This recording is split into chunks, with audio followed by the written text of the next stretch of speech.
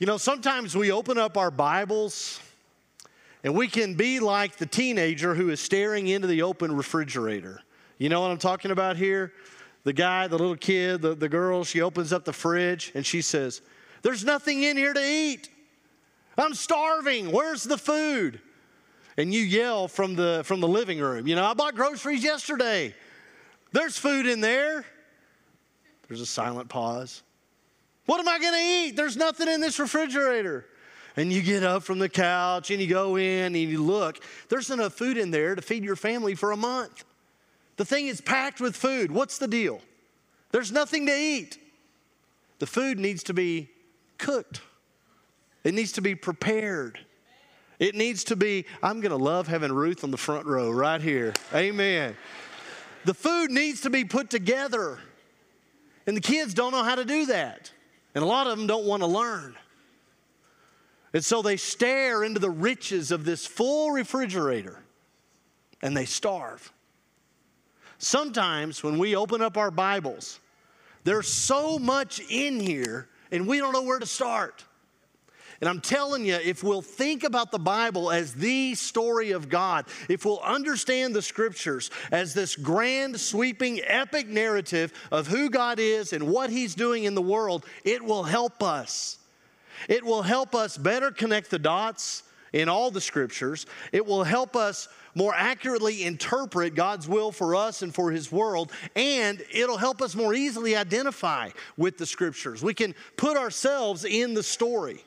And we'll know our lines and we'll play our roles and we'll perform the script according to what God is doing in our lives. The story of God right now is in Act 5. We are living today in Act 5 of the story of God. This is church. Act 5 is when all of us are pushed out onto the stage.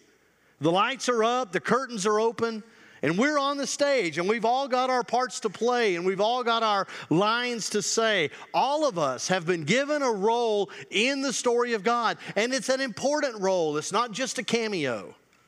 Act 5 is the casting call, and you're on the list. From 27 BC to 180 AD, and this is during the time of Jesus, okay? This is during all the time the New Testament is being lived and written. This is a 206-year period, and it's known as, in history books, it's known as the Peace of Rome. Pax Romana in Latin, okay? The Peace of Rome. The Roman Empire at this time had expanded its territory and achieved an enormous area of rule with their superior military technology and training and numbers. The Roman Empire pretty much ruled the entire known world, and they accomplished it with violent force. When the Roman armies would defeat the king of another territory and destroy his forces, Caesar would appoint an ambassador. He would appoint an official representative to proclaim the victory to all the vanquished enemies. This proclamation of victory was called gospel. Evangelion is the Greek word. It just means good news. And the announcement went something like this. To the enemies of Rome, I bring you good news of great joy and peace. See, even back then, it was all about the spin. Caesar is Lord now of this province. Caesar is now your king. You must bow to him. You must obey him. You must submit to his rule. Lord Caesar brings you peace and security and protection.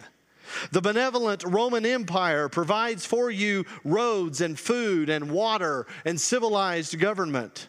Caesar is your new king. You are no longer his enemies. Now there is peace. He establishes peace for you and for your community and for the whole world. During the time of the New Testament, the word gospel was a political term. It was the good news that now you're under a new king. Now you are under new rules, a new order.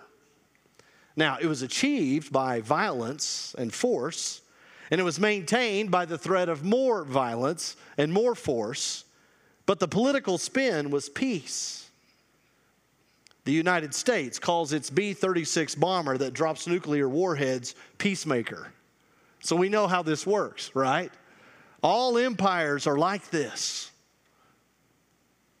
To the Roman Empire, peace is when your enemies are beaten down to the point that they don't have the ability or the heart to fight back. That's peace. That's all empires. And that's all kings, except one. In Mark chapter 16, the women arrive at the tomb on a Sunday morning. Stone's been moved. Jesus is not there. And the angel says, don't be alarmed. You're looking for Jesus the Nazarene who was crucified. He has risen. He's not here. See the place where they laid him, but go tell his disciples he is going ahead of you into Galilee. There you will see him just as he told you. He has risen. In other words, every single thing Jesus ever told you about the kingdom of God is now coming true. The resurrection of Jesus is not just a miracle to show us the power of God. It's not just a sign that proves there really is life after death. The resurrection of Jesus is the decisive event that inaugurates the kingdom of God. Jesus is risen.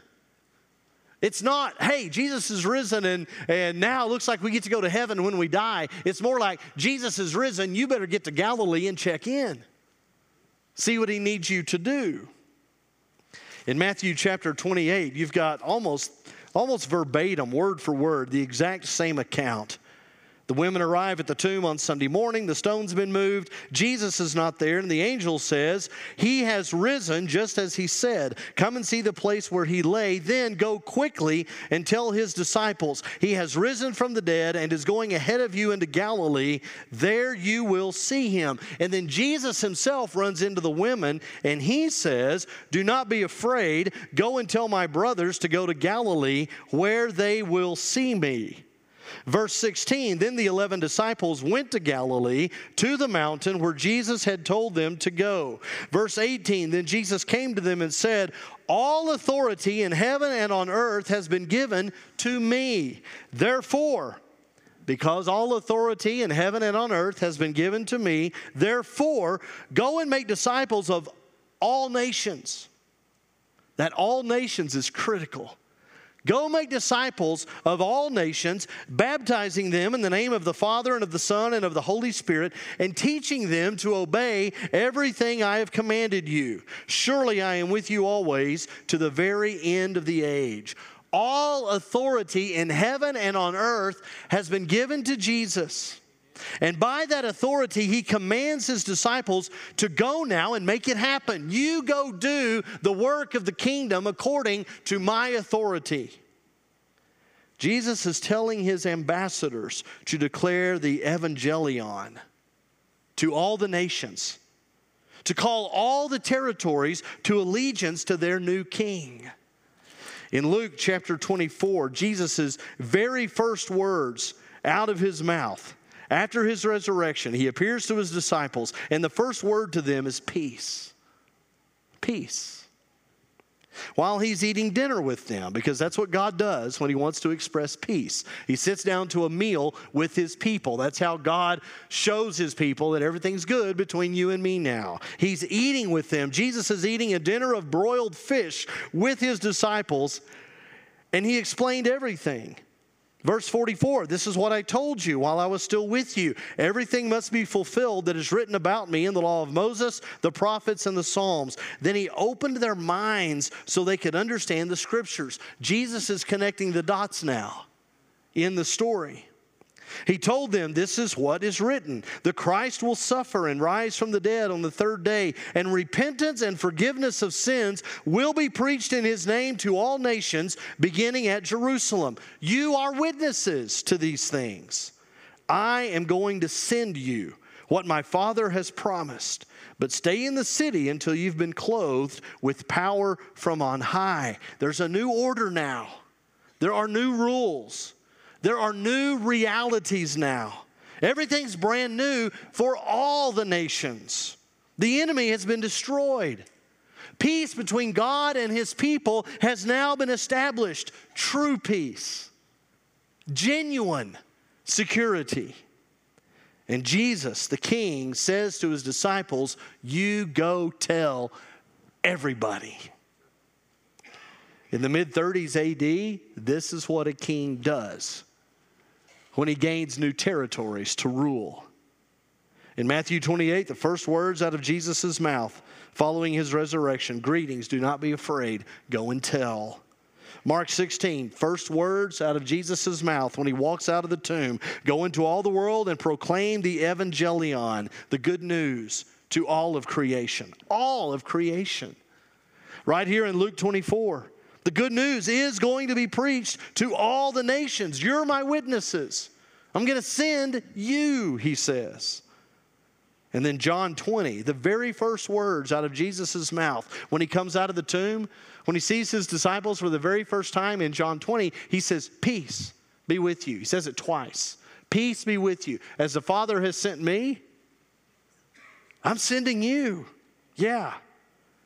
Jesus is now king over all the earth, and his messengers, his emissaries, are to go into all the territories to proclaim the good news of his righteous rule. And that is exactly what happens in part 5 of the story of God. In Acts chapter 1, and we're going to get Acts, the book, and the different acts of the story of God confused every now and then. But in Acts chapter 1, we find the opening lines in part 5 of the story.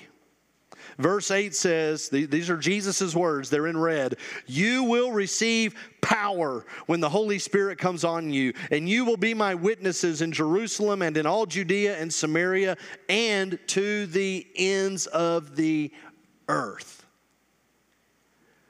This is the opening scene in Act 5, the proclaimed kingdom. And this is where you and I come in.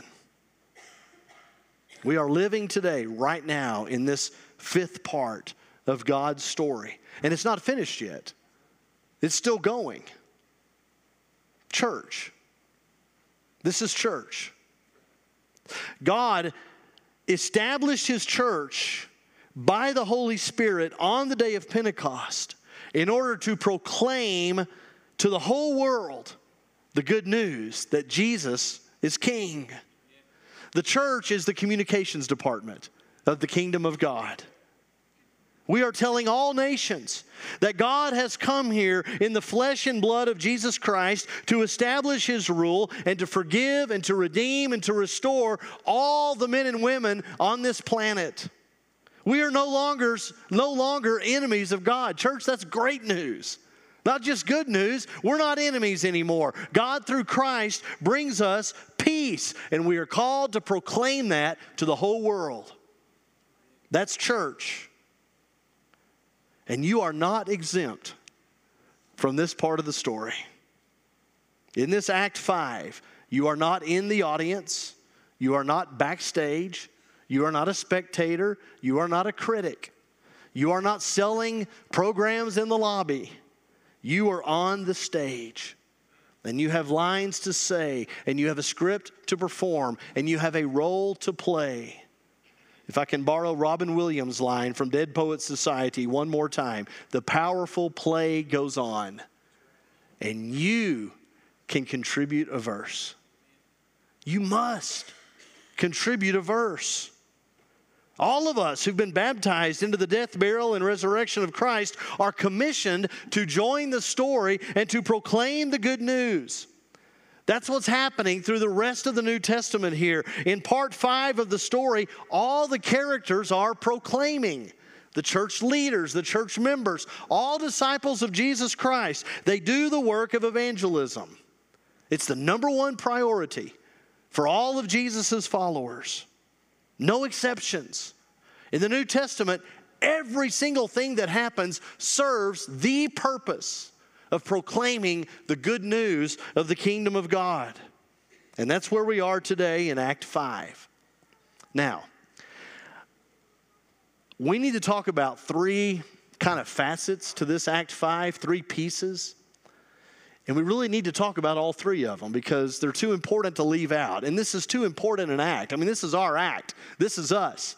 And we need to explore it. We need to study through this and work through it. We need to own it and live it. It needs to be us. The problem is I need about 20 or 25 minutes with each of the three pieces. So we're not doing them today. Can I get an amen? Amen. We're not doing them all. Here's what we're going to do. Next Sunday, we're going to finish the story of God. It does have an ending. The ending has already been written. You know this, right? We know how the story ends. We're going to talk about that next Sunday. We're going to look at Act 6, the conclusion of the story of God. And then we're going to have Christmas. And then we're going to have New Year's Day. And we're going to move over into the gym. And then on January 8th, we're going to start 3 weeks in a row where we jump back into Act 5. And we talk about these three things together. For 3 weeks, okay? I think it'll be good over in the gym. It'll be kind of a new thing, and we can really dive into who are we in Act 5. Today, I want to just give you little sketches, okay? Little intros to each of these three pieces. So here we go. The first one is this. Our kingdom proclamation is directed by Holy Spirit power. In the book of Acts, here in chapter 1, we're told that after the resurrection, Jesus taught his apostles through the Holy Spirit.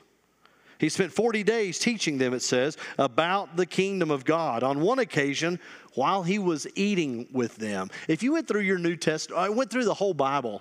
You talk about connecting dots. If you underlined every time God ate with people, it'd be every other page. God's eating with his people.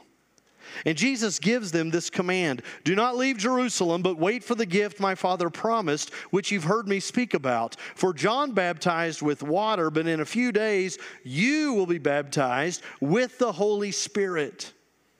You will receive power when the Holy Spirit comes on you, and you will be my witnesses in Jerusalem and in all Judea and Samaria and to the ends of the earth. Listen, the part we play in Act 5, it can only happen by the power of the Holy Spirit.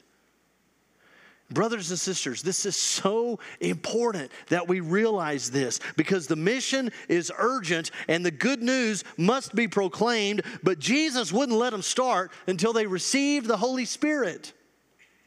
They were prepared. They had been taught. They were witnesses of every bit of it. They were ready to go, but not without the Holy Spirit. It wasn't going to happen without the Spirit. And when the followers of Jesus do receive the Spirit on the day of Pentecost, they can't be stopped. 120 disciples of Jesus, both men and women, it says, sons and daughters, it says. They all receive God's Holy Spirit and they boldly proclaim the gospel of the Lordship of Jesus Christ. People of Israel, listen to this. Jesus of Nazareth was a man accredited to you by miracles, wonders, and signs, which God did among you through him, as you yourselves know.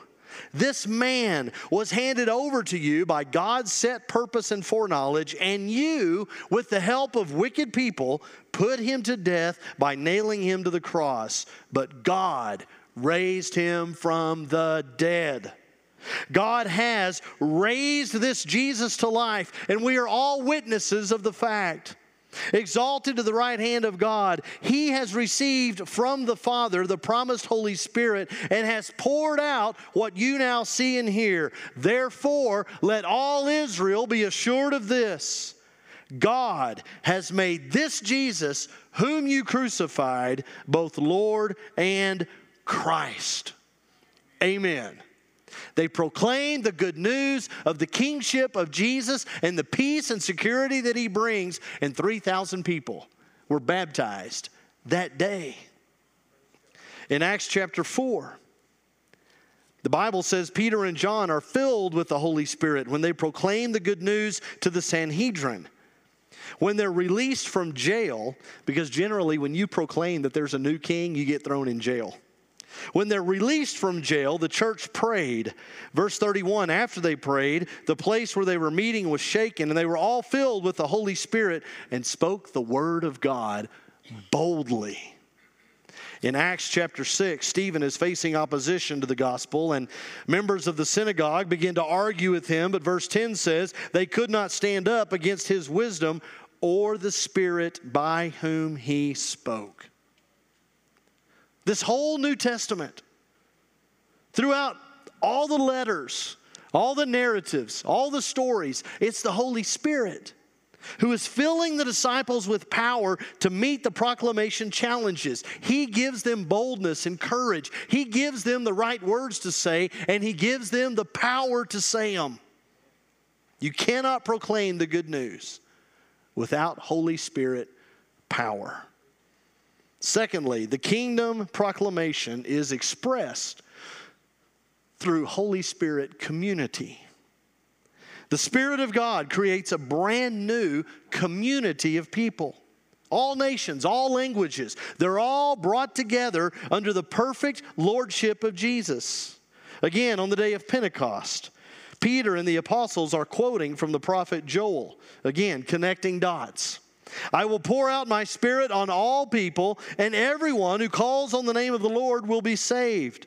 Verse 38, repent and be baptized, every one of you, in the name of Jesus Christ for the forgiveness of your sins, and you will receive the gift of the Holy Spirit. The promise, connecting dots, the promise is for you and your children and for all who are far off, to all whom the Lord our God will call. The Holy Spirit breaks down barriers between people. The Holy Spirit destroys the walls that exist between people, and he brings us together in Christ. In Ephesians 2, it's mainly about the hard feelings and the differences that keep Jews and Gentiles separated and divided. But those hard feelings and those differences, all those walls have been destroyed now by God in Christ. Ephesians 2 talks about the fact that you were foreigners to the covenants of the promise. Act 3, right? You didn't have any of that. You were without hope, it says. No hope. You were without God.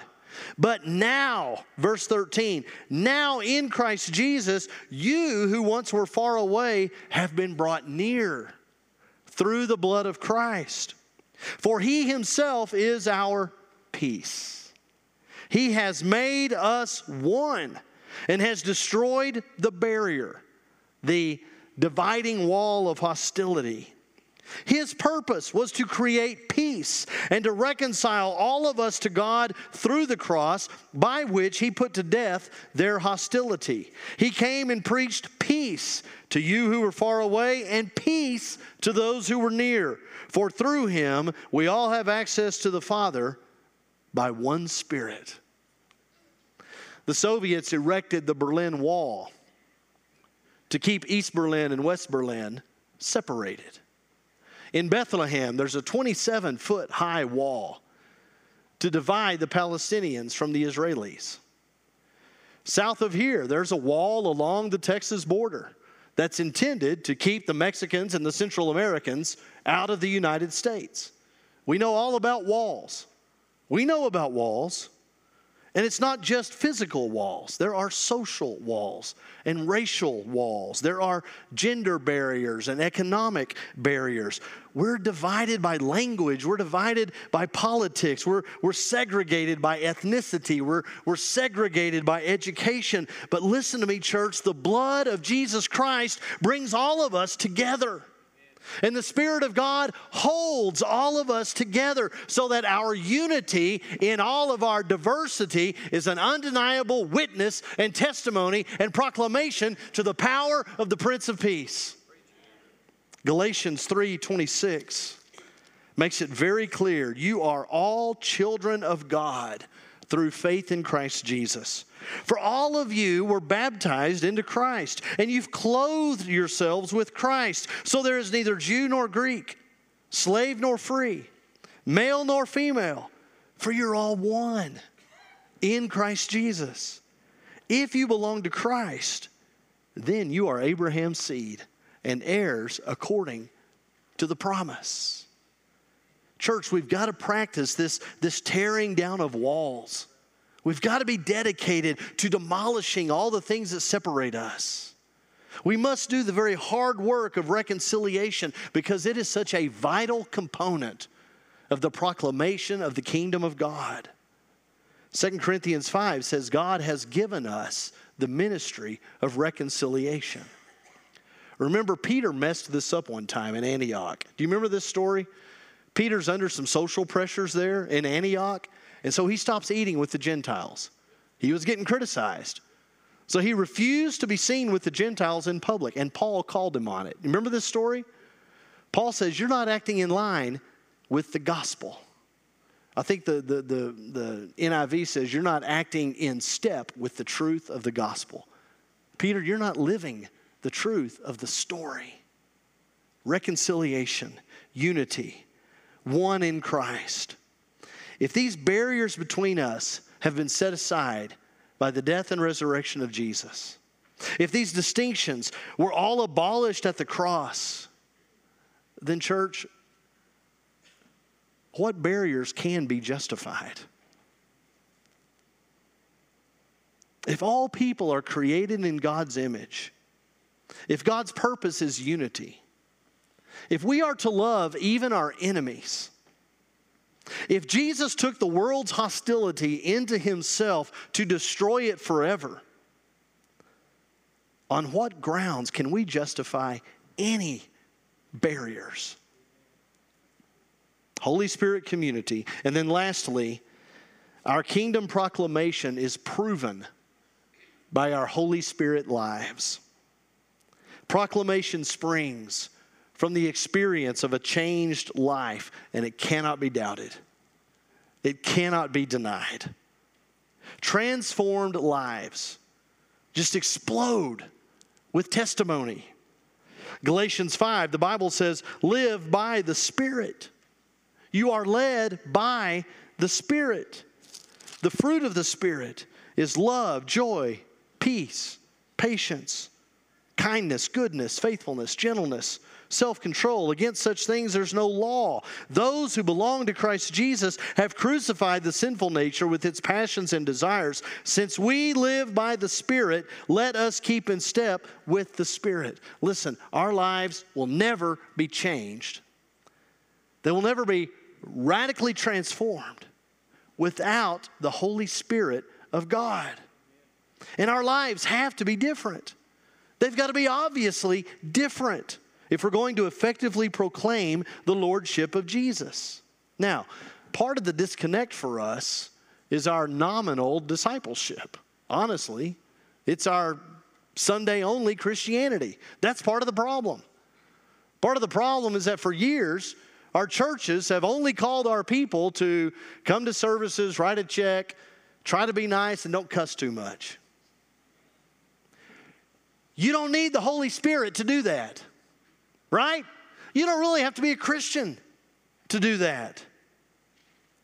The truth of the good news proclamation is proven by our Holy Spirit lives. Listen, if you're not ever going to get out of your comfort zone, why in the world do you need a comforter? Holy Spirit lives. That's how we proclaim the good news. And the good news is that Jesus is the new King. All the kingdoms and nations of the world are now claimed under the lordship of the risen Christ. Church, that's what we proclaim. There's a new King. That's what the Christians proclaimed in Thessalonica in Acts 17, and it got them in trouble. They're hauled before the city officials, and here's the charge. Acts 17, verse 7. These people who have caused trouble all over the world, now they've come here. And they're all defying Caesar's decrees, saying that there's another king, one called Jesus. When you can only serve one king, which is what Jesus says, typically it'll get you in trouble. It'll land you in jail. That's what happened to the Christians in Philippi in Acts chapter 16. Here's the charge. These people are throwing our city into an uproar by advocating customs unlawful for us Romans to accept or practice. At the end of Acts 28, here's the Apostle Paul, right under the nose of Caesar himself. He is in a prison in Rome. He's in the capital city of the Roman Empire. And the Bible says, boldly and without hindrance, he preached the kingdom of God and taught about the Lord Jesus Christ. Listen, here's the whole point. The whole point is the world has turned a new corner. A new age has already dawned. The entire earth has a new king, and people have to be told about it. Because not everybody knows. Not everybody knows. Most people today, in a world where Jesus is Lord, most people are still serving the old kings. There's no hope in that. There's no hope. Most people today are still placing their trust and their faith in the old kings and the old governments and the old political systems and structures. There's no hope in that. You see it in the Middle East, where dictators rule unjustly and people are treated unfairly. There's no mercy there. You see it in Africa and in parts of Europe where the government refuses to meet the basic needs of its people. There's no grace there. You see it in this country where hope in America's political systems is all but gone. All the politicians on both sides of the spectrum and on every point in between, all of them say the same thing. You vote for me, you vote for us, and things will get better. The problem is, none of us believes any of that anymore. We don't buy it. We don't believe in it. We don't hope in it. There's nothing there. And so the politicians have to make it worse by being louder and noisier and providing more spin and more hype. And we're to the point now, and have been for a while, where in this country, all the politicians act like celebrities and all the celebrities think they're politicians. There's no hope in that. None. We are God's church. And we are on stage right now in the fifth part of the story of God. We're in the same exact part of the story with Peter and John, and with Lydia and Mary, and with James and Paul and Priscilla and Aquila and Justin Martyr and Augustine and Luther and Arminius and John Wesley and Alexander Campbell. We're all living in Act 5. And it's not all written yet. We are sent, each of us, by the authority of Jesus Christ and by the power of His Spirit, to spread the word of His good and righteous rule, to tell the nations they have a new king. And by God's grace and by the power of the Holy Spirit, church, we're up for it.